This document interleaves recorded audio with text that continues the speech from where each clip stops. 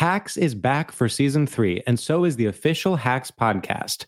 In each episode, Hacks creators Lucia Agnello, Paul W. Downs, and Jen Statsky speak with cast and crew members to unpack the Emmy-winning comedy series. You'll hear Hannah Einbinder and Gene Smart speak to their on-screen dynamic, along with stories from the show's writer's room, on-set antics, and creating the world that Deborah and Ava inhabit. Watch Hacks, streaming exclusively on Max, and listen to the official Hacks podcast on Max or wherever you get your podcasts.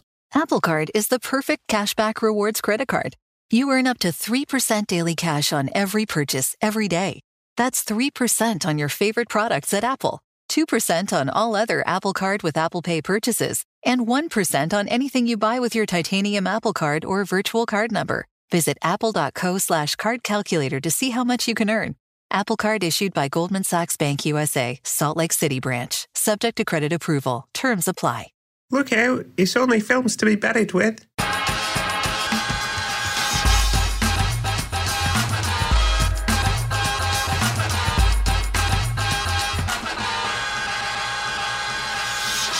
Hello and welcome to Films to be Buried With. My name is Brett Goldstein. I'm a comedian, an actor, a writer, a director, a corker, and I love film. As Elbert Hubbard once said, God will not look you over for medals, degrees, or diplomas, but for scars.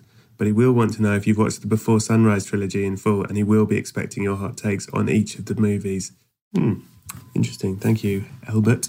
Every week I invite a special guest over. I tell them they've died, then I get them to discuss their life through the films that meant the most to them. Previous guests include Barry Jenkins, Kevin Smith, Sharon Stone, and even Yed Clambles. But this week, it's the brilliant, award-winning comedian and taskmasterer, John Kearns. Head over to the Patreon at patreon.com/Brett Goldstein, where you get an extra 20 minutes of chat with John. We laugh a lot. We talk about a secret. We do openings and endings of films. You get the whole episode uncut and ad-free and as a video. Check it out over at patreon.com/Brett Goldstein. So, John Kearns, what a guy. He's an award-winning comedian. He's lovely. He's brilliant. You've seen him on Taskmaster. You've seen him on other things with Harry Hill. He's about to head off on tour with his new show, and you absolutely simply must go. We recorded this on Zoom a few weeks ago. He's so good to talk to. I loved it, and I really think you're going to love it. That's it. So that is it for now. I very much hope you enjoy episode 231 of Films to be Buried With.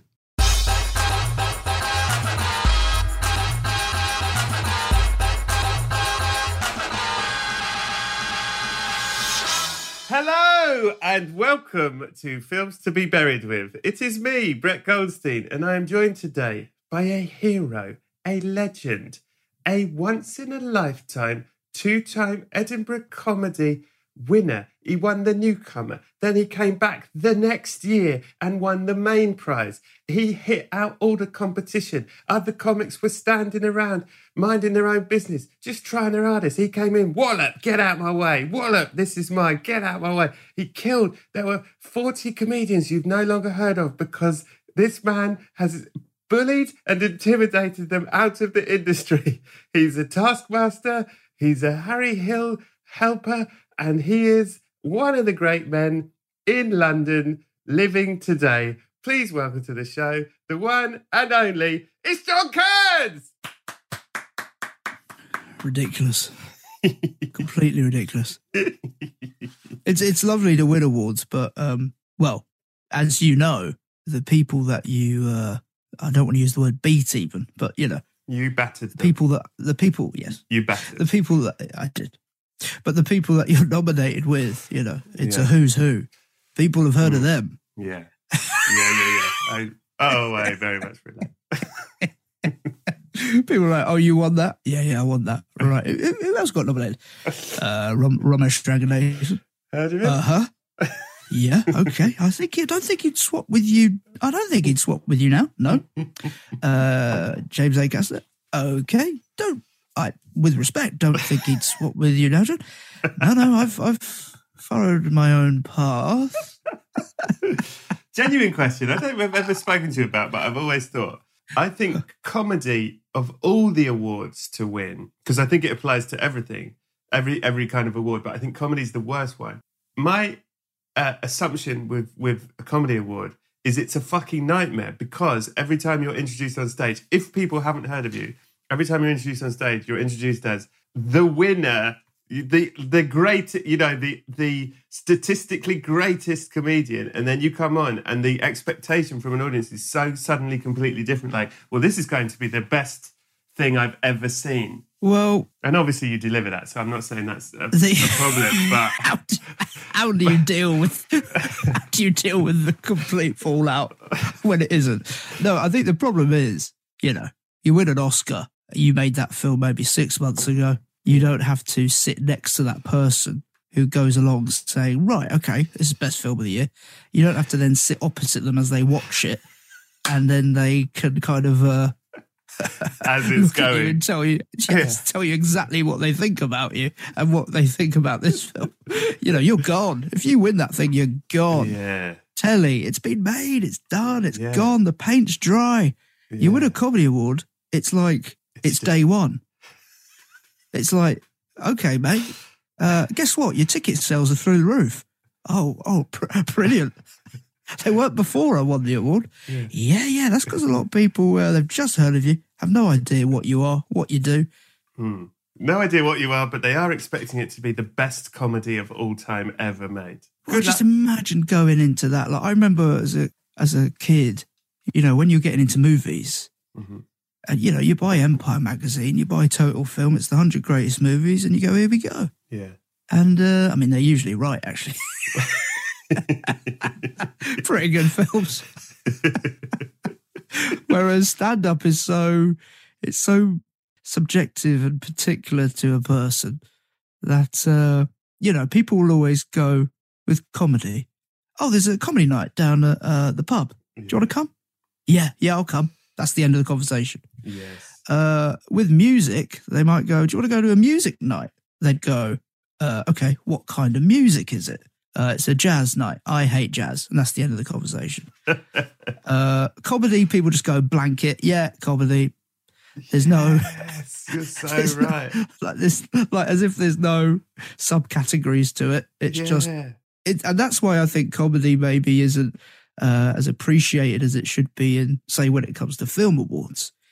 Because people don't see the nuances in comedic performance. Like, you think of Gene Wilder or you think of Steve Martin, the nuances of these performances, these incredible actors. Something like Bridesmaids as well. People just kind of take it for granted that it's funny. Yeah. They're like, well, yeah, it's a funny film.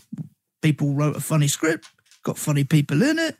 I laughed. What more do you want? Yeah. Respect. Christ. But yeah, the most important thing I think is, I had success quite early on and it was big success. But you do have to just think the biggest tell of success is that you carry on, that you keep going. Yeah. And so I do think, you don't want to end up like a footnote to something. God. You want to be, oh God, you want to keep going. Yeah, no, I know you've got a couple of Emmys in your loo, but the footnote. Oh, yeah, I heard it once. No, do you know what it was? It was worse than footnote. Somebody went, well, you don't want to be a rumour, do you? Which absolutely haunted me for the past decade. That really sorted your productivity, didn't it? It was like, right, I'm upstairs, I'm writing. The idea that it's not even factual. Like, what? Did he? Not quite sure. Was anyone in the room? Like, oh my lordy. So no, you just got to keep working. And, if these shiny things come along, you think you got to enjoy it. But did you enjoy it at the time that it happened? I did enjoy it, but I think I imagine I've never run a marathon, but I imagine it's how it feels at the end of that, because I'd been gigging and I had a full-time job, and I think when I won, I felt like, right, this is what I've been working towards, and it felt like an exclamation mark, like punctuation. It felt like a full stop. But you got to get your breath back, and you got to learn to rest, and also in that same breath, you gotta be proud of yourself, but not arrogant, and you're dealing with feelings of, do I deserve this? And going, well, of course I deserve this. There's a lot going on, but crucially, because you've won an award, You can't walk around talking about this, but because it was 10 years ago, I can now. You just got to be grateful and say thank you. But, I think that I'd love someone to win an award and not say thanks. And be like, I think Penelope Cruz, when she won an Oscar, I don't know why I remember it being her, but I think she went, you don't work for 5 years now. Oh, really? Because people are looking at you going, oh, well, you've won that. And so... What, like you've completed it, so we'll leave you alone? Well, I think a producer, again, I don't know why I'm talking about the Oscars here, but say a producer wants to win an Oscar, they might kind of go, well, she's done it, so let's get someone who's like... do you know what I mean? Like, you, because you've won it, you're weirdly yesterday's person. Yeah. So I had success very early on, but then there was a moment where, I'd only been going I totally get professionally it. about a year, and people were like, "Oh, you're done. Like you're on your way." And I was like, "I've only been a professional comedian for by the time I won both the awards, I'd been a professional comedian for 10 months." But I was yesterday's news because it was like, "You've done that. Well done. Congratulations." But it's not the 90s anymore. You don't get your Channel 4 series. So yeah. Certainly an interesting time of my career, but in a way I'm glad I got that all out the way very early on. Yeah. It's like, it's what I realised about Edinburgh. It's sort of like that, is that you make your sort of splash. There's the time you have where the press are interested and they want to, this seems like a good story. And then they never come back. So they go, well, that was covered. And you sort of think, oh, I'm making more and more interesting shows, but no one is interested because they go, yeah, we got it. We saw you. Yeah. They're like, yeah, you do that and you're good at it. Well done, mate. What more do you want? You're like, well, I don't know. I thought it'd last a bit longer than a year. Nah, mate, we got to move on to the next fresh thing. So that's why, I'm working on a tour at the moment. And I think it's that thing of what I like is the idea of that you're kind of going, yeah, I've done this for 10 years. It's been my job. And I've got better, I think, year on year. And also the idea of thinking, I'm not going anywhere. Yeah. Like, I think you keep proving that you're good at something. Steve Martin quote that perseverance is a great substitute for talent. But yeah, just keep going in any, in whatever you want to do. Can we talk about briefly, if you're comfortable, your personal business? By which I mean you've created a baby. Yeah. I have a son. Yeah. An heir. You've sired a son. I'm very proud of you. Of an heir. Of an heir. He won't be left any money, but he'll have a nice wig. A couple of notebooks with some stuff that, How long... He's seen as racist now. How long did it take you before you put the wig on the baby? How many days in? Do you know what? Truth? Yeah. Never done it. That shocks me and disappoints me. It shocks me because I've put stuff on his head. Right. But not the wig, not the sacred wig. Do you know what? I see it as my job. I see it as my career. So, there is a couple of posters around, but they're stacked behind each other. There's not really anything in the house that I do what I do. Yeah. So there is something that I'm like, he's 18 months, he doesn't know anything yet, but I do think, he knows some stuff, obviously. An oven is hot. He knows that if anyone starts writing in. But, and he knows that because we put him in the oven to teach him that the oven was hot, right? If anyone wants to write in. No, he knows that. He knows this. He knows this. But, I think, so it's kind of interesting where I've been thinking, obviously, I've been thinking, my parents had pretty kind of normal jobs, but he's going to be growing up with two of his parents being self-employed writers, comedians, whatever. So I'm interested in how I'm going to react to that when he starts asking me what I do, or he kind of maybe finds out what I do, and he's like, I'm fully aware, having spoken to other people who children are older now, that there will be a period, like if you listen to David Earl talk about his son, or Harry Hill I spoke to about his children, like there will be years where he cannot stand, I think, what I do, and he might be embarrassed of it. So I either get like super, super rich before he's like 6, and then I deny it all, or I just I just, grin and bear it and maybe think, I don't know. The idea, Brett, what I love, the idea is that, and this we may come on to this, but when I pass, he goes through the notebooks, the clippings, the little invites to the parties, and he's going, well, hang on a minute here. He was no fool. I mean, he was, but professionally, what's going on here? Right. And he starts learning about me. I mean, again, pretty grim thought. But in that, in the version where he respects what you do, you have to be dead. I'm like Van Gogh. Yeah, no one respects. I mean, it is something I've maybe daydreamed about. Like the thing I can't get around, because you're right in terms of having kids, is how do you explain what you do and how can you make it sound okay? Is if they ever came to a gig and saw you die, that's you sort of prancing around on stage to an audience Lord. That is not into it. And he's at the back like, that's my dad. Like, what? How do you... I mean, you're right. It's better to be dead. He's brought his mates. This is the thing, though. Like, I'm 35. This could be when I'm 50. Yeah. I mean, what am I doing? Yeah. Do you know what? I'm going to... Brett, because of this podcast, I now announce that I'm quitting comedy. I'm going to go and do a journalism MA. Thank you. And I'm going to read the news.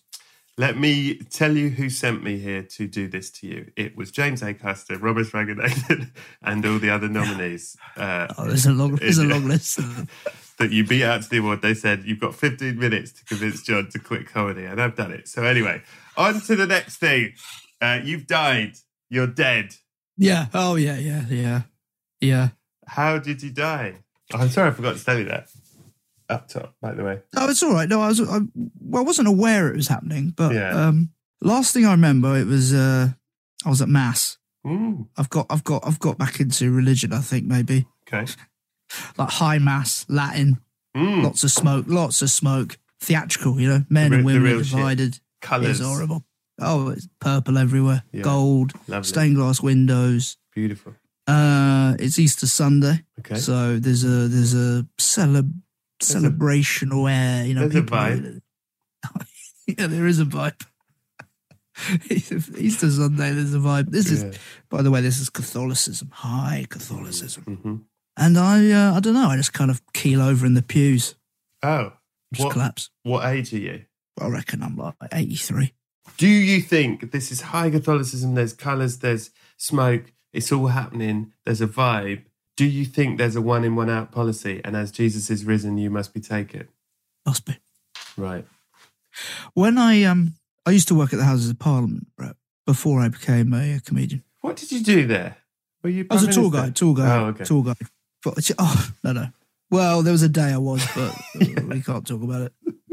I went into the wrong room. I had to sign something. They were like, "Don't think that was Cameron, eh?" No. Look, it is something illegal. It's illegal. It is technically illegal to die in the Houses of Parliament. What do you mean? Yes.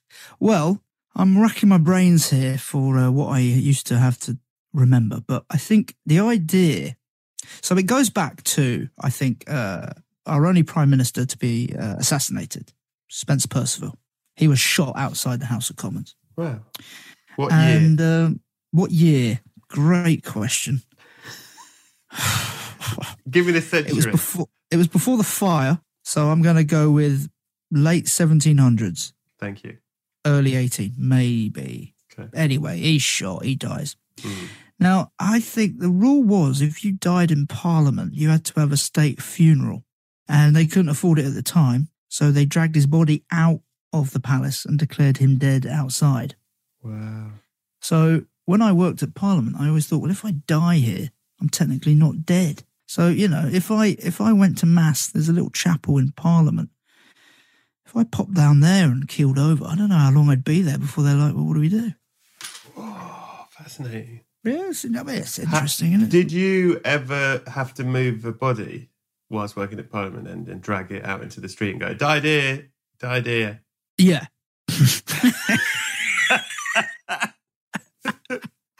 Yeah, 6. I had to do 6.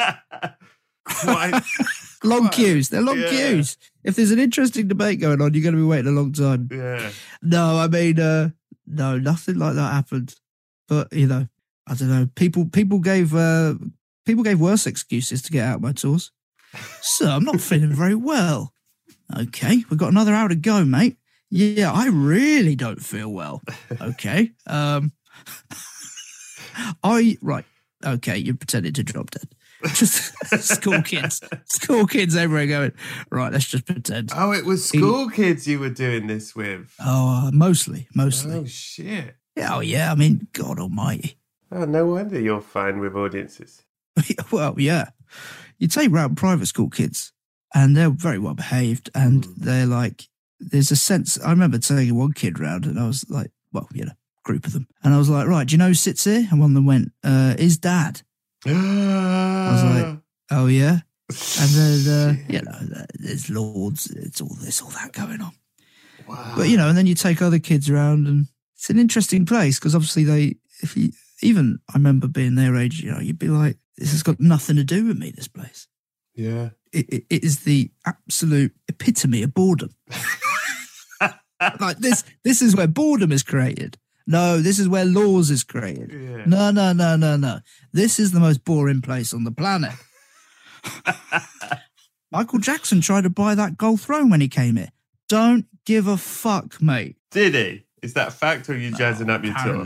That was you jazzing up your tour. I rarely jazzed up. There were people that jazzed up. They went, you know, keep your eyes out for Harry Potter. I was like, I don't do a thing like that. I was so like... You were like, you're getting facts. That's it. Oh, yeah. Keep your eyes out for Baroness Floella Benjamin. What? Just keep your eyes out. She's nice. She'll stop and talk. Mate, you're the most boring. You are so boring to me. At night, I wear a wig and false teeth, mate. They don't call me boring there. Do you worry about death, Mr. John Kearns? I worry about death when I think I'm going to die. Like right now, I think I've got my health. But if I'm in the shower and I feel something, or, you know, what? You go to the doctor for a blood test and then the phone rings 3 days later from an unknown number. Oh, that's when it's over. Right. And that's when I'm spiraling and I'm going, that's when I'm spiraling. But day to day, I tend not to dwell on it. What are you feeling in the shower? My arsehole. Right. And then you suddenly think, oh, having a dig around here, I think I'm going to die. Well, it smells like something's died up there. Horrible. That was horrible. I've heard your podcast. I'm a fan of your podcast. I dread to think. I saw this was. I saw your podcast was recommended on Twitter by the Academy Awards. I hate to think who is listening to this. Going, never heard of this guy. I'll give him 15 minutes. Me going, something's crawled up my arse and died. That's where they've gone. You know what? I can do without this. Off. This is La La Land all over again. I can't trust these people. They got it wrong. They've got it wrong. Tell me this. Do you think anything happens after you die other than your body being dragged out of Parliament and dumped in the street? I mean, does your soul go somewhere? Is there an afterlife? Well, no. I don't believe there is an afterlife. I sadly don't believe we'll meet again. However, Brett, I'm going to get maudlin now, which is Please, kind of it's my default position. I was brought up by Irish Catholics. I went to church till I was probably 16, 18. I did theology at A level. Smashed that. I was an altar server. I mean, I was in it, but I was in it like, I don't know. I was pretty good at, I wasn't one of these people that believed in hell or anything like that, because that wasn't fed to me at all. I don't remember anything like that. Right. Whenever you hear like Mark Maron interviewing, because he's Jewish, and if he ever interviews anyone that's Catholic, he's like, he just goes straight to hell. You're like, oh, what, did you think you were going to go to hell? And I'm like, no, what are you talking about? It's like, it's like no one really talks about anything like that. It's just this kind of, it's the routine, it's the rhythms of it. To be honest, it's the theatricality of it. Actually, funnily enough, the exercise of going through films for yourself. Yeah. One of the biggest themes, and I still haven't properly processed why, but what comes up a lot actually is Catholicism in the films that I've chosen. Interesting. But again, I think it's more because I like the camp. I just like it. It was the movies before the movies. So do you believe in God? Like, what part of it did you not believe in any of what you were good at and doing, or like, as in, did you just like the show of it, or was there a time where you did believe all of that and then you stopped believing all of that? No, I don't think I ever fully did. No, it was just what you did every Sunday. Right. I went to a Catholic school. I think with theology, I like the debate. Yeah. I like the conversation. How interesting. The opinions of it. Like just the idea that it's that's something that is such with respect to anyone who does go in for it, that is such bollocks. Is such a big industry, and it is an industry. That's what it is. Yeah. But I think the slight warmness I have to it is I saw, especially with my family and my grandmothers, that the ritual of Mass, having somewhere to go, the community that created, especially when, for them, Irish immigrants coming over and then finding their people at church. I think that's an important thing still for people that maybe do come over to Britain and all that. And so I don't think what else has replaced that. I mean, I think over the past even 10 years, my lifetime, it has slowly deteriorated. But I did see the importance and what it gave, the purpose it gave people around me. So I'm very torn between it all, really. But there's no God in my. There's no God. You don't go anymore to church, to Mass. No. Well, there's a great quote from Craig Brown, a satirist. And he said he feels religious in empty churches and atheist in full ones. Nice. And I've always related to that. If I have time on my hands and I may be in Soho Square, or if I'm walking around, maybe I've gone to Harrods to buy a Krispy Kreme.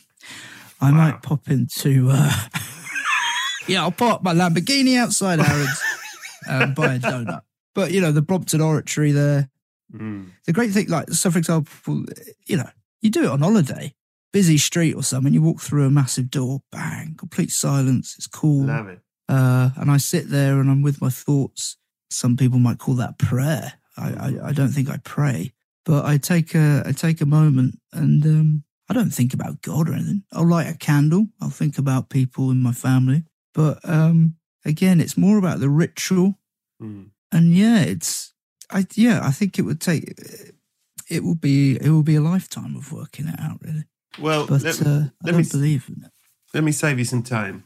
There is a God, and he's fucking fuming at you for your attitude towards this. And there is also hell. And you know what? She, by the way, is considering it for you with that attitude. But you could have told me that before I started. I wanted to hear your thoughts before I told you the truth. Yeah. No, fair. But she has gone, do you know what? He did accidentally do all the right things. The rituals, the candles, the thinking, the praying. That's it. So I'm going to give him a shot. Forgiveness is big with this one. And you get to go to heaven. They're huge fans of you. It's filled with your favourite thing. What's your favourite thing? I haven't heard you ask that before, Brett. Always ask that every episode. Favourite thing? What's your favourite thing? You don't ask that. I do ask that. I like books. Okay, it's filled with books. It's basically a giant, beautiful library, much like the one in Seven, which I believe is in New York. Lovely library, absolutely beautiful, but it does also have screening rooms for films. And the seats are made of hardbacks and softbacks. It's actually more comfortable than it sounds. Everything's books. And there's books on trays and books carrying trays and book. And the books want to talk to you. And they want to ask about your life through film. Not books, weirdly, even though that's your favourite thing. But they want to talk about films, maybe films based on books. Anyway, that's up to you. The first thing they ask you, what's the first film you remember seeing? You know, because I knew this was coming. Yeah. I racked the brain and I went, well, hang on, I've got 3 films that I think were maybe the first 3 I saw. So I actually went and looked at when they were released. Wow. And the one that came first, so it must be the first film I ever saw, was Babe. What? It's one of the great films. What? So I'm looking it up. 1995, nominated for Best Film at the Oscars. Yeah, deservedly so. Should have won. Stunning film. And I do remember vividly seeing that film in South London with my brothers, and my mum had taken us. And I remember leaving the cinema and getting in the car and then going to my nan's.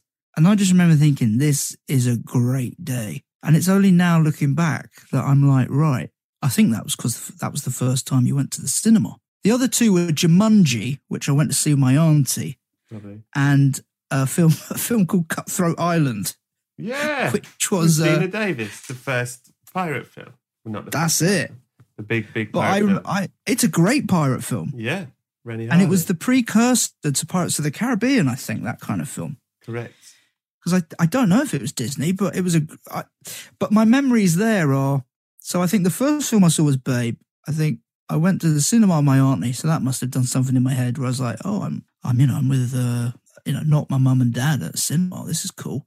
And then I remember the other one was maybe just, I was with friends for the first time. And when 8-year-olds go and see a film, they're just swapping chairs for about an hour and a half. I just keep going, my angle's wrong. I'm going to sit where you sit. No, do you know what? I want to sit at have you seen kids? They just constantly moving seats. They just want the perfect view. Good for them. How many brothers, sisters you got? Or just brothers, is it? 2 brothers, yeah. Older, younger, middle? Which are you? I'm the eldest, yeah. Oh, lovely. Babe, I'll tell you a little fun fact.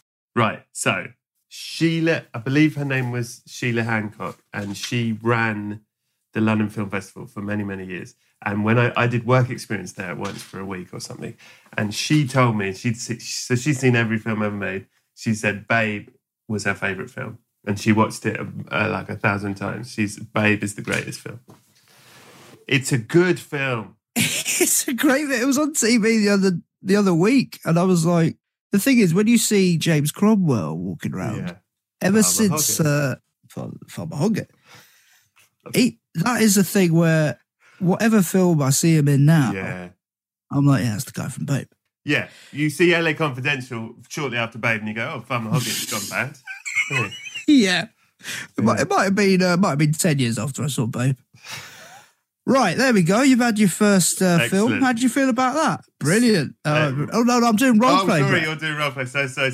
No, You've got God to change almighty. your voice a little bit more. I would. Yeah, sorry. From normal. do you know what I was doing? I was being my mum. I was going, this is my impression of my mum. Okay, can you make it sound a bit different unless she sounds exactly like you? Yeah, because that's... Yeah, sorry, mate. Right, it might just sound... Right, you've seen Babe, kids? Yeah. You love it? Loved it, mum. Right. LA Confidential next. There we go. Is he your favourite? Oh, I love Farmer Hoggett. Oh, what? Is he your favourite actor? Yeah. LA Confidential next. But that's the first film I've ever seen. Is he your favourite actor? Well, I don't know. I mean, yeah, I guess so. We're going to take you to LA. We're going to the premiere. Your uncle knows someone. What? You're going to meet him? Christ almighty. It's him or the pig. It's him or the pig are my favourite. Yeah, I like the pig as well. Yeah, you'll meet the pig. Christ. God, your mum sounds a lot like you. It's lovely to know where you come from. Yeah. What is the film that made you cry the most? Are you a crier, John Kearns? Yeah. Oh, boy. Yeah. Again, I'm going through my brain here. I remember seeing this film in the cinema and I was uncontrolled. Like, I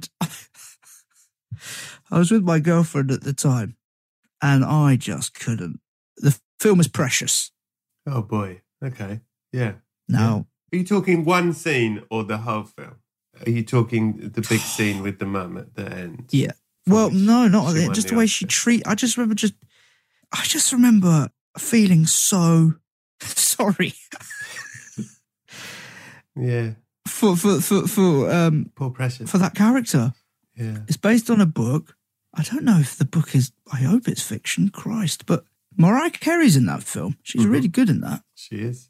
But okay, it's I mean, oh man, I couldn't handle the injustice of how horrible the mother is in that film, and how she treats her daughter, and the daughter's pregnant, and then the way her school friends treat her. And she has dreams of becoming, I think, a novelist or a film star, and that's her escapism from the life that she's living. I haven't seen it since, but that's okay. That film killed me, and I don't think I'm alone in that. That's it's sort of lovely that you were so sort of upset by this horrible mum, because you have a lovely mum, and you were like, Precious mum isn't saying we're going to the LA Confidential premiere because you like Farmer she didn't take it to that. No, didn't take it to that. I really remember going, and I don't know why my reaction was so visceral, but well, I mean, I don't know why, there wasn't a part of my brain going, this is a film. But I just really remember thinking that is not how you treat people. But yeah, that film killed me. And that was number one, just because I remember being in the cinema. I was, like I said, with my girlfriend at the time, and I was like, I'm uncontrollable here. And a close runner-up was Remains of the Day. Wow. Again, I saw that at home. Unrequited love. That scene at the bus stop. She's on the bus, crying her eyes out. The stoicism. Hopkins in that. He won a BAFTA for that. And that performance is unbelievable. He is very good. It's extraordinary. Just the way he just holds it. And he just will not let himself fall in love. And you're looking at a man who is in love. It's an extraordinary. You're looking at a man who is in love, and he is acting it where he knows he's in love, but no one else must know. And the way he like when he gets back in the car, there's a stillness, and boy, that's my favourite kind of acting. I'll say this on a podcast because I saw an example of it recently. The show Blackbird, Blackbird, this show that's heard about it. Taron Egerton and Paul Walter Hauser in it.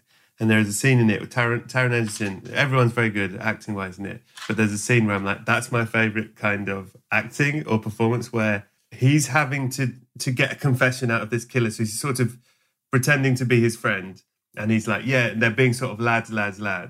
And then the killer starts talking about killing a young girl, basically, sort of submitting it. But he's kind of bragging as he's telling it.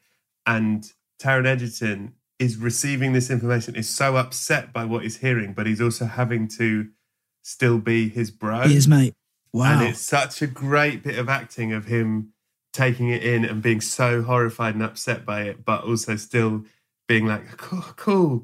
You know what I mean? It's a fucking brilliant bit. That really sounds fantastic. Really good. Anyway, good actor. Good acting. That's like De Niro in Goodfellas when he sat at the bar. Smokes a cigarette. The Cream soundtrack comes on. Yeah. And you just know he's going to kill this guy. And he's looking over at him just kind of, oh my God. The amount of times I've used that gif.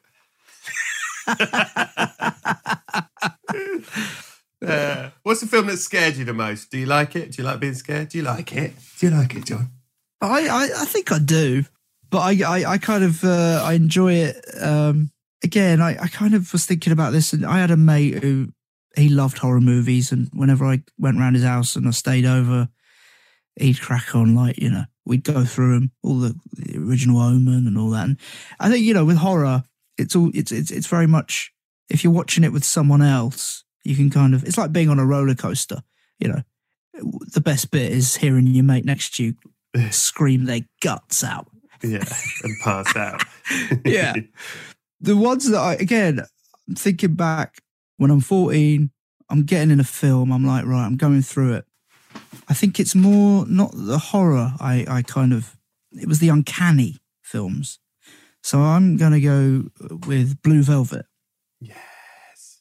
I was at an age where I couldn't, it was just odd. Mm.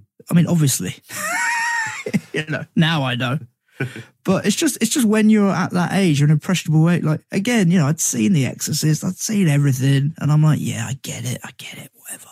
But with Blue Velvet, it was just so fucking creepy.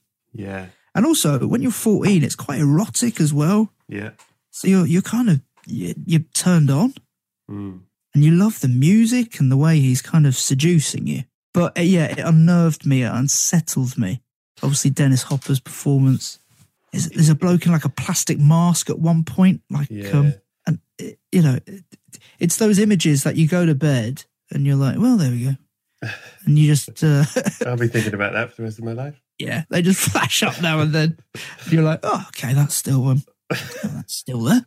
But also just, the white picket fence and, classic, everyone just waving and all being very sweet like it's the Truman Show. Yeah, the uncanny always kind of got in my noggin. He's the best of the best, David Lynch. I saw Eraserhead when I was getting into David Lynch when I was much younger, and I was absolutely terrified and I didn't understand why. And I remember running down to my sister and I said, I'm watching this, it's the scariest film I've ever seen. And she said, why? And I said, I don't know. Like I couldn't go, oh, because this has happened. It was like, if I described it, you'd go, that sounds ridiculous. Yeah, like, imagine a kid, oh, God, this horror film is driving me crazy. Why? What is it? The pace. The pace. The tone. Just the tone of it. I think there's an undercurrent of bass in the soundtrack. I don't know. Someone had their head chopped off? No. Is there someone behind a door? Nah, none of that. It's just kind of... It's just slow, man. It's just slow. In a way, I'd be like, yeah, I do respect this kid. Yeah, I respect your taste. This kid's not moving seats in their cinema. He's sitting still. No, the kid. Wow. Do you know what? I'm going to say it. Sue me. I'm going to set up a cinema. 4 kids, but they watch classic horror. Yeah. And the seats have seat belts. Let's go. like a theme park ride. You check the seat belt, lock them in, start the film. Yeah. I edit out some bits that I'm like, you can't show them that. But just like the weird, the weird long hand shots of stuff, I'm like, yeah, shove it in. Let's teach them about cinema. Let's teach them about life and no moving in your seats. I'd go in on this business. I really would. Yeah, well, okay. Apple Card is the perfect cashback rewards credit card. You earn up to 3% daily cash on every purchase every day. That's 3% on your favorite products at Apple, 2% on all other Apple Card with Apple Pay purchases, and 1% on anything you buy with your titanium Apple Card or virtual card number. Visit apple.co/card calculator to see how much you can earn. Apple Card issued by Goldman Sachs Bank USA, Salt Lake City branch. Subject to credit approval. Terms apply. Maureen, what's this I hear about you going to film school? I am. I want to gain valuable skills while making films and developing my creativity, so I'm attending the New York Film Academy. I'm thinking about becoming one of them people that writes the numbers on the title board. NYFA is a very respected film school. I hear they offer a variety of options to meet your educational goals, whether you want a BFA or MFA degree or want to learn at a quicker pace with a short-term programme. That's right! They've got workshops and summer camps in filmmaking, acting, cinematography, screenwriting, producing, game design, musical theatre and more. Are you attending in New York? Might do. They have multiple campuses in some amazing locations like New York, LA, Miami, Italy, Australia and online. And you can learn more about the New York Film Academy at nyfa.edu. That's nyfa.edu. Thanks, Maureen. I remember that. What's a film that you love? People don't like it. Critics hate it, but you love it. You don't care. What are these idiots? Well, I found this tricky because I... only like good films. Well, honestly, I was a snob. Right. As a kid, I was a snob. Okay. And my mates that went, oh, that's a laugh in it. I went, I'm not doing that. I'm sorry, I don't do that. According to these lists, It's not there. However, having said that, me and my mate, and again, this one was pretty tricky because I'm like, I haven't gone back to films that I remember being bad. I can't watch, I'm not one of these people that can go, oh, I can watch it so bad it's good. I'm just like, no, not having it. Having said that, my friend and I went to see Angels and Demons. And again, this goes back to me talking about the religion stuff. I love anything set in the Vatican. Right. Yeah. I love anything set in the Vatican. The Two Popes is unbelievable. I love it because I want to know, like I said, brought up Catholic church, you go to school and all that.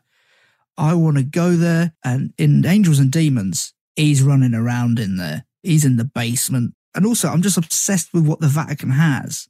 Like, it's got insane amounts of... It's probably got the biggest art collection in the world, the most expensive. It's got artifacts from history, from the past millenniums, that are just priceless.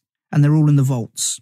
And if you remember Angels and Demons, Hanks is running around the vault. I loved it. Helicopter at the end. Yeah. Absolute crap. Absolute crap. I think that's a perfect answer. Complete rubbish. You perfectly answered it. But on the other hand, what's a film that you used to love? You loved it. And then you've watched it recently and you've gone, oh, no, not for me. Well, again, difficult. The way I've thought about this is what film that I watched when I was a kid, like went to the cinema and I left going, that's the greatest film of all time, is now not the greatest film of all time. Okay. The one I remember going, well, if anyone asks me what I think the greatest film of all time is, it will be now this. I'd left the View Cinema. No, it was Warner Brothers Cinema at the time, Purley Way, South Wimbledon. Oh, yeah. Yeah, that was a great cinema. Yeah, it was. I've been there. It was the remake of Starsky and Hutch. Great film. Great film. Owen Wilson and Ben Stiller. Yeah. Now, funny. To this, well, I mean... That's the one with Do It in, right? Do It. That's the Do It film. Yeah. Funny. Yeah. No, well, I mean, that's my answer because I'm going, I remember how much I love that film. I just remember going, well, that is just fantastic. And, there was a car park outside the cinema and me and my mates are thinking about rolling around the cars, probably saying do it for about 3 months afterwards. But, if I watched it now, I think I'd be really... I'd be probably so disappointed. But still is incredible, and Owen, so I don't know, maybe I'm wrong, but I reckon, Brett, I don't think it's the best film ever made. What's the film that means the most to you, John Kearns? The film might not be good, but the experience you had around seeing the film will always make it special to you, my friend. Please tell us your answer. Well, this film, again, you can't ignore the first thought that goes in your head. I feel very fortunate to have nice memories of going to the cinema with my family or, friends and all that. But I remember seeing The Great Beauty with my my partner. Mm-hmm. And we saw it in central London. And then, I think we just started kind of going out. And then we walked home because I think that film had just completely knocked us sideways. And the end of that film is just extraordinarily beautiful. And I don't know, again, it's how cinema, it's like how music, it's when it lands in your life. And that film is all about, I think, lost youth and about, do you know what, actually, looking back at it now, I really think it must have been a huge influence on the latest series of White Lotus. Oh, right. Because it's in Italy and it's just this glam. It's the glam life. But, it's very simply, that's the facade. You see the gorgeousness of Rome, but it's about this journalist called Jep who basically is getting older. And even though he gets excited by, I think, a new job, he just realizes the futility of it all. And he just thinks about lost love and his life and how the parties around him are meaningless. And there's a moment where he looks up at a giraffe. I think he's got a mate who's about to become Pope or something. Again, there's religion there. And the guy lets him into this special, I can't remember exactly the detail, but he's got this special key that can let him into special places in Rome. And he goes into this courtyard and there's a giraffe. And I don't know, it's just so funny how a film, you could watch so many films set in space. Yeah. Or you could watch anything, but a film can be so beautiful that a bloke walking into a courtyard at night seeing a giraffe can make you feel as though it's the first time you've ever seen a giraffe, and you see the beauty of a giraffe and animals, and then you think of life. But then the end is just extraordinary. It's like the end is like an Italian version of Bill Hicks's routine of that, life is just a ride. Because he just ends, the end is just him saying life is a trick. It's a trick. It's a trick. And then he shuts his eyes. And then this absolutely incredible piece of music goes over the credits with a boat going down the river in Rome. And the reason why, I think we left the cinema. I'm with my partner who I now have a child with. We've been together nearly 10 years. And it was that thing of, I think it was quite, you could probably say that film maybe, I've got friends that would say that film's maybe pretentious, or they'd be like, yeah, of course you love that. And, but we had this conversation, I think, about life, about love, about what the film meant. And I think that can be quite a romantic, and also when you find someone who you can talk to about movies with and not feel, so many of us have been in situations where you watch a film and someone says it's shit and you go, yeah, I agree. But when you find someone that you can basically be very pretentious with and ask the big questions about life, that film did it. And it what a beautiful film that is. Amazing soundtrack as well. Incredible. Perfect answer. Thank you. What is the film you most relate to? Now, again, all right, this might be a bit pretentious here, but I did run it past Gabby and she went, I see this. So going through, the education of trying to understand film and cinema, I got into Terence Davies stuff. Right. So I ordered Distant Voices, Still Lives on DVD, and I watched that. That film is absolutely mind-blowing. The reason why I think it relates to me is it's about, I don't think it relates to me. I think it relates to, and it's particularly British, this film, but I think the British way of life, family, life, death, it's set during the war. I was thinking about it, knowing I was coming on this podcast. That film is just one of the greatest British films ever made. But I just remember being rocked by it. And it wasn't that I felt I'd been seen. I just remember going, that's life. That is life. Ups and downs. Life and death. And there's a lot of Catholicism in it as well. There's a lot of church going. Your stand-up, the show, I haven't seen your newest show. I saw your last show.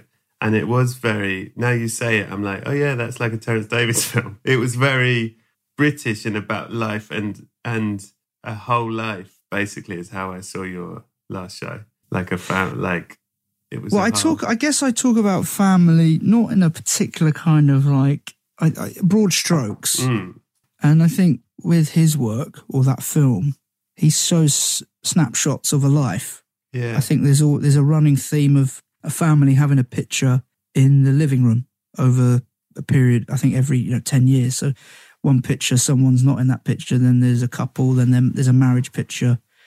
Somebody dies and the coffin pulls up. He continually uses the motif of the front door being open and things passing it. I love, I remember even as a teenager, I don't really know what this says about me, but I loved films set in very domestic settings. I just went, yeah, this is my stuff. And, anything where Master and Commander I could handle because it was kind of domestic on a boat. Yeah. It's true. But, I just like kitchen sink stuff. So when I saw that film, the reason why I say it, is because, I just remember watching it going, that is life. Yeah. It's ups and downs and it's brutal. There are some scenes that are very hard to watch, but also the cinematography. There's a beautiful bit with umbrellas that looks exactly like that scene in Road to Perdition where they're all running around with the umbrellas, and where two of the characters in the film fall through this glass roof. I mean, it is astonishing, and it's a film that's very close to me. But again, I feel like the answer I've given is vague, but it's just something I feel. I don't think it's vague at all, and genuinely, it's sort of made me go, oh right, yeah, because it reminds me of your stand-up. Your stand-up is funny, Terence Davies. Well, again, like The Great Beauty, Yeah. Phenomenal soundtrack. I think every. Yeah. Love the show, mate. Great music. Phenomenal soundtrack. The beginning What of was the that song you played before? What was that song you played before you came on? That was stunning. Oh, that was the high point.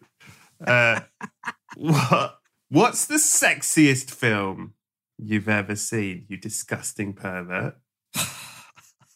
Well, I was a teenager when Channel 5 put out the erotic thrillers at 10:55 every Friday night. Yeah, it was a good time. It was a great time. Boom time. Boom. Absolutely, it was boom time.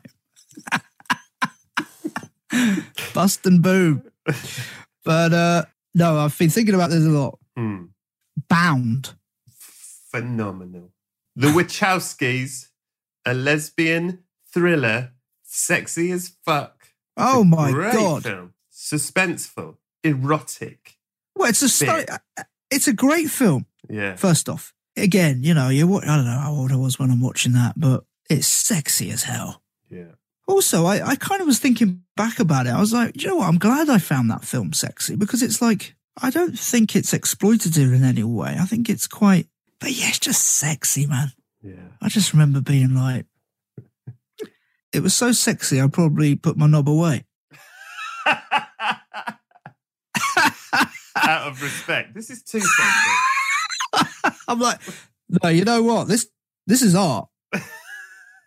I need to not. No, Sorry, soldier. Stand down. This is I know art. I promised you. I know that you'd heard a lot about this film, but no, this is sexy. I actually, I want to watch this.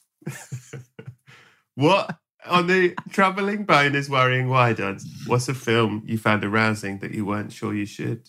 The thing is, when you are 15 and you're going through your dad's video drawer looking for anything, oh, look, I'm not going to lie here. You're looking for sex scenes. Well, three boys in the house. I don't know how you're doing this. Are you taking turns? How's it happening? Oh, we've never talked about it. Okay. And, you'd be looking for anything. This is pre-internet, by the way. People listening going, what the hell? Yeah. And the one which I try to think, is there anything here, was a scene in Shakespeare in Love, and they don't even show it. Gwyneth Paltrow's behind the door, and the nurse is at the door, like raising her eyebrows. Right. The nurse is raising her eyebrows, and Gwyneth Paltrow goes, "A non-kind nurse." I mean, I try to get something out of that. Did you manage? Probably. No, good for you. It's like when you watched Confessions of a Window Cleaner, and you'd be like, right. And then, you just see the guy's arse all the time. He's just running around naked up ladders and like... Don't you see boobies in that? You see boobies. Yeah, you do, but you see his arse. He's always running around with his arse out. Yeah, it's mostly his arse. And then, the husband comes in and he's jumping out the window. You're like, what's going on here? It's too much Robin Asquith arse. I suppose you're right. Yeah, I follow him on Twitter. He's quite funny. But I also think your arse is the arse I've seen most in my life. I haven't seen my arse I reckon I've seen my arse over the course of my life. I think I've seen my arse, if you added it all up, 6 minutes. That's so interesting and true. I'm looking at 6, yeah. I'm looking at 5. Where you actually had a look and you've got, oh, right, that's what it looks like. Yeah. In your lifetime. 6 is massive. And that's also a minute where you think something's wrong and you're really... That's when you think you're dying, in the shower. Yeah. Well, but even then, I'm not looking at it. I mean, oh, God. What is objectively the greatest film of all time? The Shining. Okay, yeah, you can have it. Yeah. That film is not mucking around. It's not. It's the film I've seen most in the cinema. I think I've seen it about 6 times in the cinema. There's a book that's just been written by, is it Lee Unkrich? He did Coco. With the pictures, with the extra pictures? Yeah. Yeah. I really want it. And then I saw it cost £1,500. Are you serious? Yeah. What? I was looking last week. He's been writing this book for 10 years.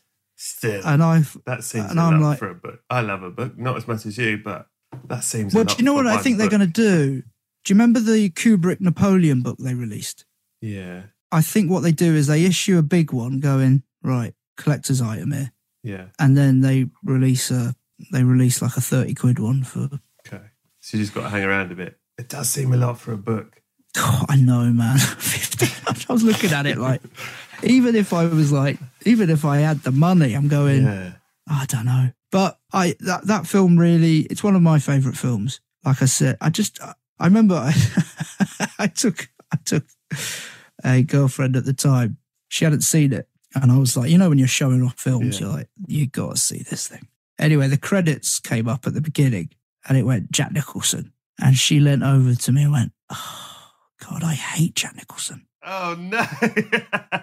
And I was like, I mean, there were two things going on. I was like, well, hang on, if you knew you were seeing The Shining, how the hell have you got to this point and not known he's in it?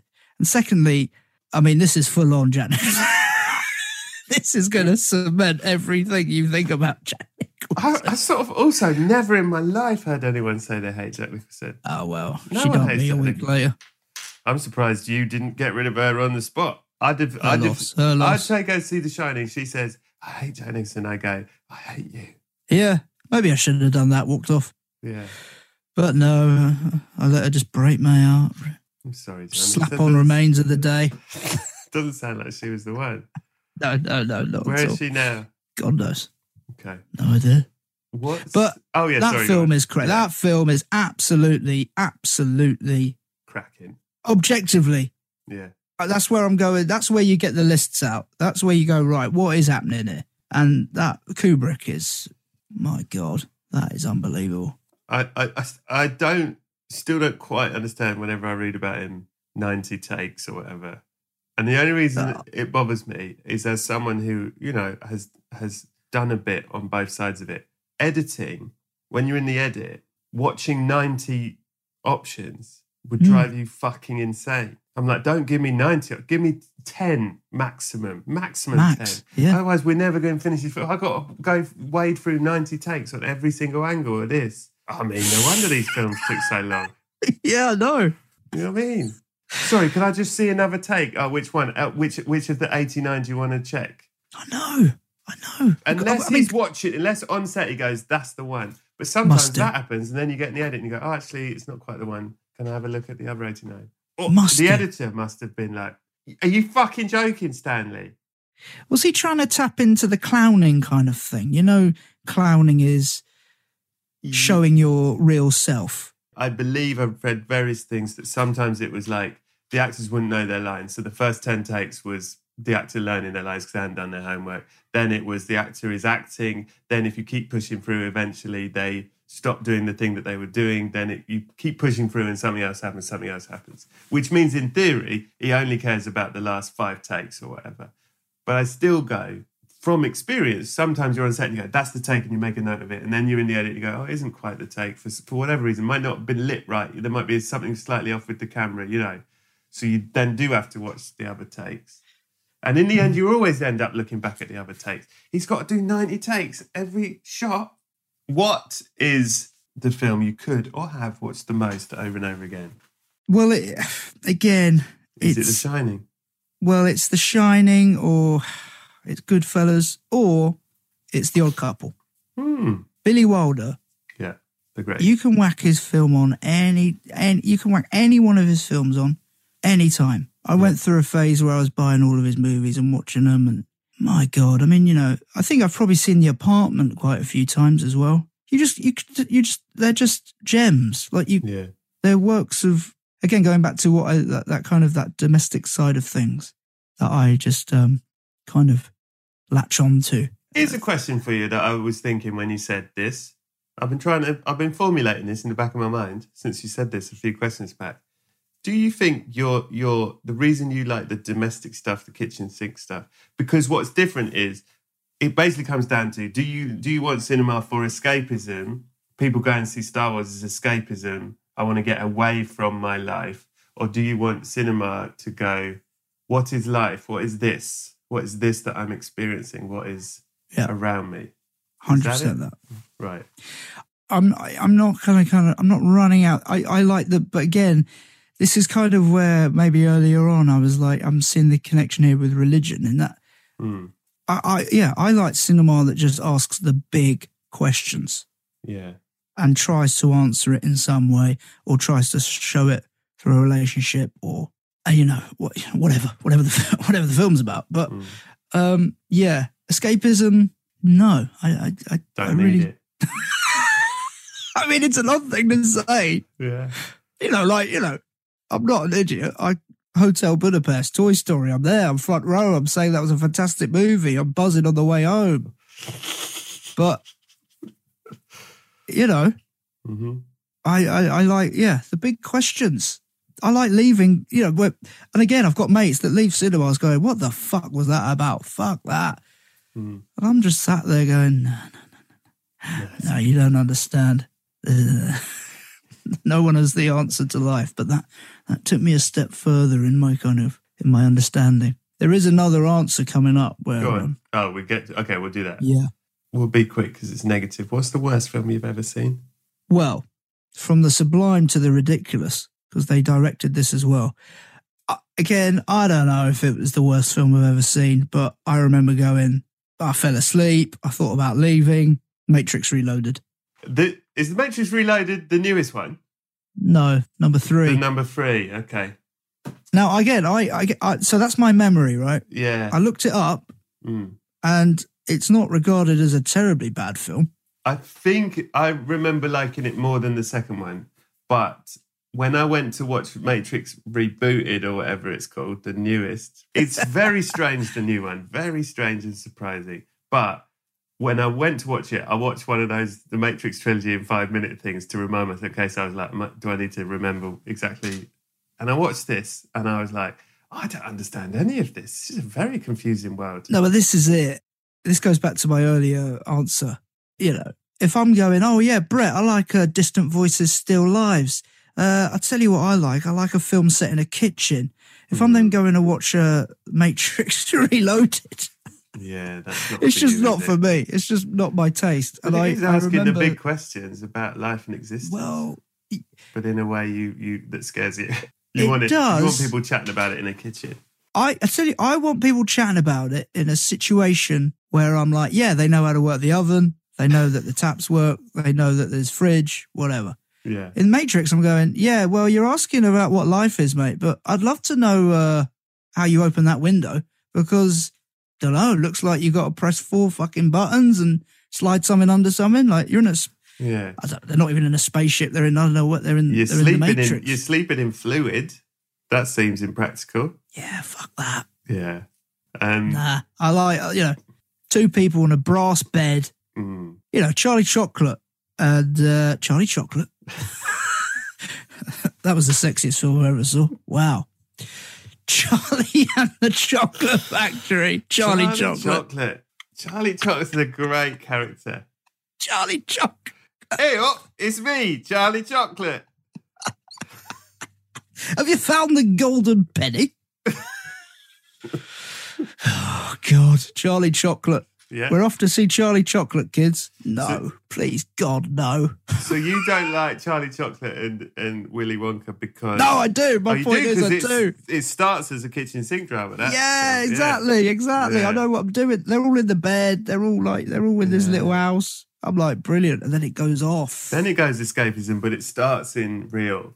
So you're okay with that. It sort of gently guides your hand. That's it. We can have a bit of fun, John. We've shown you the kitchen. Everything works. We ain't got enough money to pay for the gas. But if we did, the oven works. Now we're just going on a little adventure. Okay. Like a kite, it's rooted. Yeah. So, I can see who's holding the kite, but I can also look up and enjoy the spectacle. Love it. Oh, it's people listening to this going, fucking hell, mate. Just go watch a Marvel film and chill out for 3 hours. What's the film that made you laugh the most, you funny bastard? Okay. Again, I've tried to avoid obvious for you because I'm thinking this guy must get answers all the time, and also you might be answering. I thought in your position you must have to ask this question, and even though you say try and think outside the box, people go bang, and you got to be like, I don't know this guy well enough to question them on it. So look, I'm going to go. Obviously, Dumb and Dumber is incredible. That's a funny film, no doubt about it. Film. 4 Lions made me piss myself. Amazing. But I'm going to go for Waiting for Guffman. Okay. Christopher Guest, improvised, amateur dramatics, Fred Willard. That film is so funny. He is. I mean, Fred Willard is insane. Like, you're just like... He's funny. He is. He's like... God, that is a film I love. You know when you know people would love it and they haven't seen that, and you go, "Oh my God, I want to sit next to you and watch you watch this." And then they sit there and the opening credits happen. They lean across and they go, "I hate Fred Willard." I hate cinema. We don't have to sit here and watch it, do we? Yeah, that's cinema. I hate cinema. Oh, for God's sake, you're fucking 30. What's wrong with you? I'm going to dump you in a week. Oh, God. Oh, God. This was supposed to be fun. It's Fred Willard. He's funny, right? Just look at him. He doesn't know what's about to come out of his mouth. Oh, man. All of those films, Best in Show. But yeah, the one that I remember when I remember seeing Waiting for Guffman, and just, again, it's that, you have it with movies where you leave and you go, I need to get a script, I need to get a book, I need to somehow hold this. And that's why, with, I guess a lot of people feel it with streaming and even with music and stuff. You don't have that tangible, physical kind of, but when you got that DVD of, say, like Waiting for Guffman, or you just devoured it, you were like, God, this is so good. Yeah, what a film. Funny film. John Kearns, you've been truly magnificent on this. However, if I may, when you were 83 years old and you were in the chapel in Parliament and it was high mass, we're talking purple, we're talking smoke, we're talking the whole show, big show. Yeah, curtains, a lot of curtains. It's Easter Sunday. Jesus is coming back. People have heard rumours. You heard that rumour? Don't want him to be a footnote. Jesus is coming back. And you're there. You're excited. You love all this. You love the pageantry. You love the show. And Jesus goes to himself, well, it's one in, one out, isn't it? If I'm coming back, I've got to take one of these out. Who in this room doesn't believe in God? Ah, there he is. He sees you. He has you killed. You keel over, fall over the front of the pew. Dead. But are you dead? No, you can't be because you're in Parliament. I'm walking by with a coffin. You know what I'm like. I say, has anyone seen John Kearns? They go, yeah, he's lying very still. And I go, is he dead? And they go, no. They all look scared because it's Parliament. No, he's not dead. He's just being very still. And I go, he's not breathing, right? And they go, just take him outside or we'll all get killed. So I drag you, the Lord, that kid's daddy goes, take him outside or we all lose our fucking jobs. Yeah. I drag you out into the street. Yeah. And then I go, oh, I think he is dead, actually. Now I've got him in the sunlight. I think he is dead. Anyway, I've got to get you in this coffin, but the coffin ain't the right size because you've put on a bit of timber in the last 45 years. Yeah. So I'm having to chop you up. I say, Jesus, can you give me an axe? He goes, yeah. You go, chop. We chop you up into little bits, stuff you in the coffin. Can I just say to people listening, he's not reading this. Just for anyone listening, Brett doesn't read this. This is just coming out of his head. Right. Chop. Get you in the coffin. Stuffed you in. It's rammed. There's only room in this coffin to slip one DVD in the side with you to take across to the other side. And on the other side, it's movie night every night in Book Heaven. What film are you taking to show the book people of Book Heaven in the book library, in the book screening hall, on the book seats when it is your movie night? John Kearns, legend. I think the film that I'd like to be slipped into my coffin, Brett. Yeah. For, every question could be, I could have 10 answers to every one of your questions. But the one that remains magical, and when I was going through the list, I went, bugger me, that film was superb. The Great Beauty. Wonderful answer. Wonderful man. What would you like to tell people to look out for or to listen to or to read in the coming times? Like, what? Of your own stuff. Flogmator, yeah.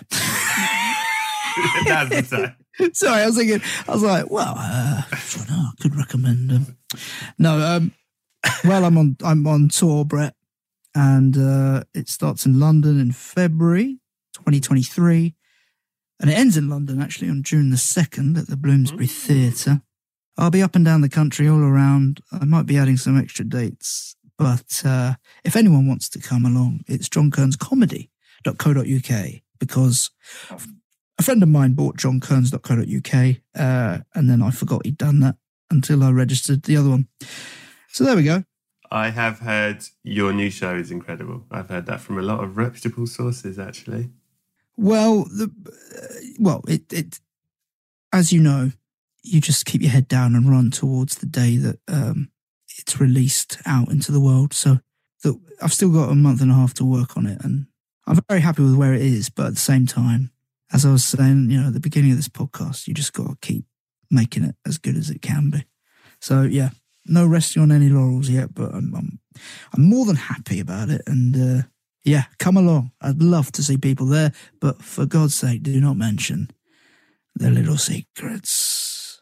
So that's John Kearns. Thank you so much. You've been really fucking brilliant. I hope you have a wonderful day. Good day. Thank you for having me. So that was episode 231. Head over to the Patreon at patreon.com/Brett Goldstein for the extra 20 minutes of chat, secrets and videos with John.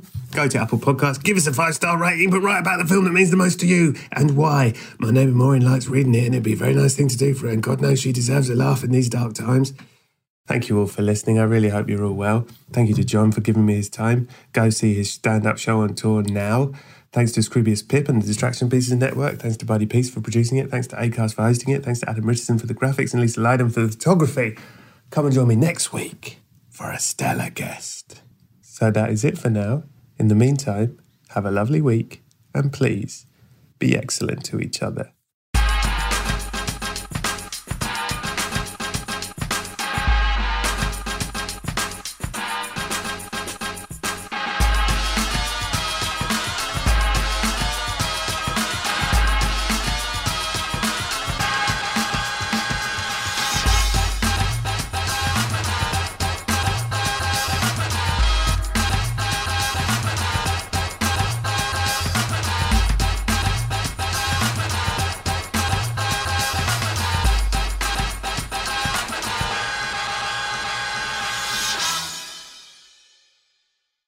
Brett, sometimes I dream of becoming an actor. Have you ever dreamt of becoming an actor?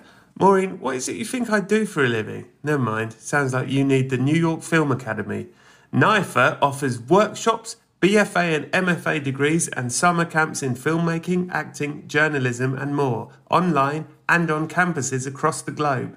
To make films alongside industry professionals, explore more at nyfa.edu. Thanks, Brett. Thank you, Maureen.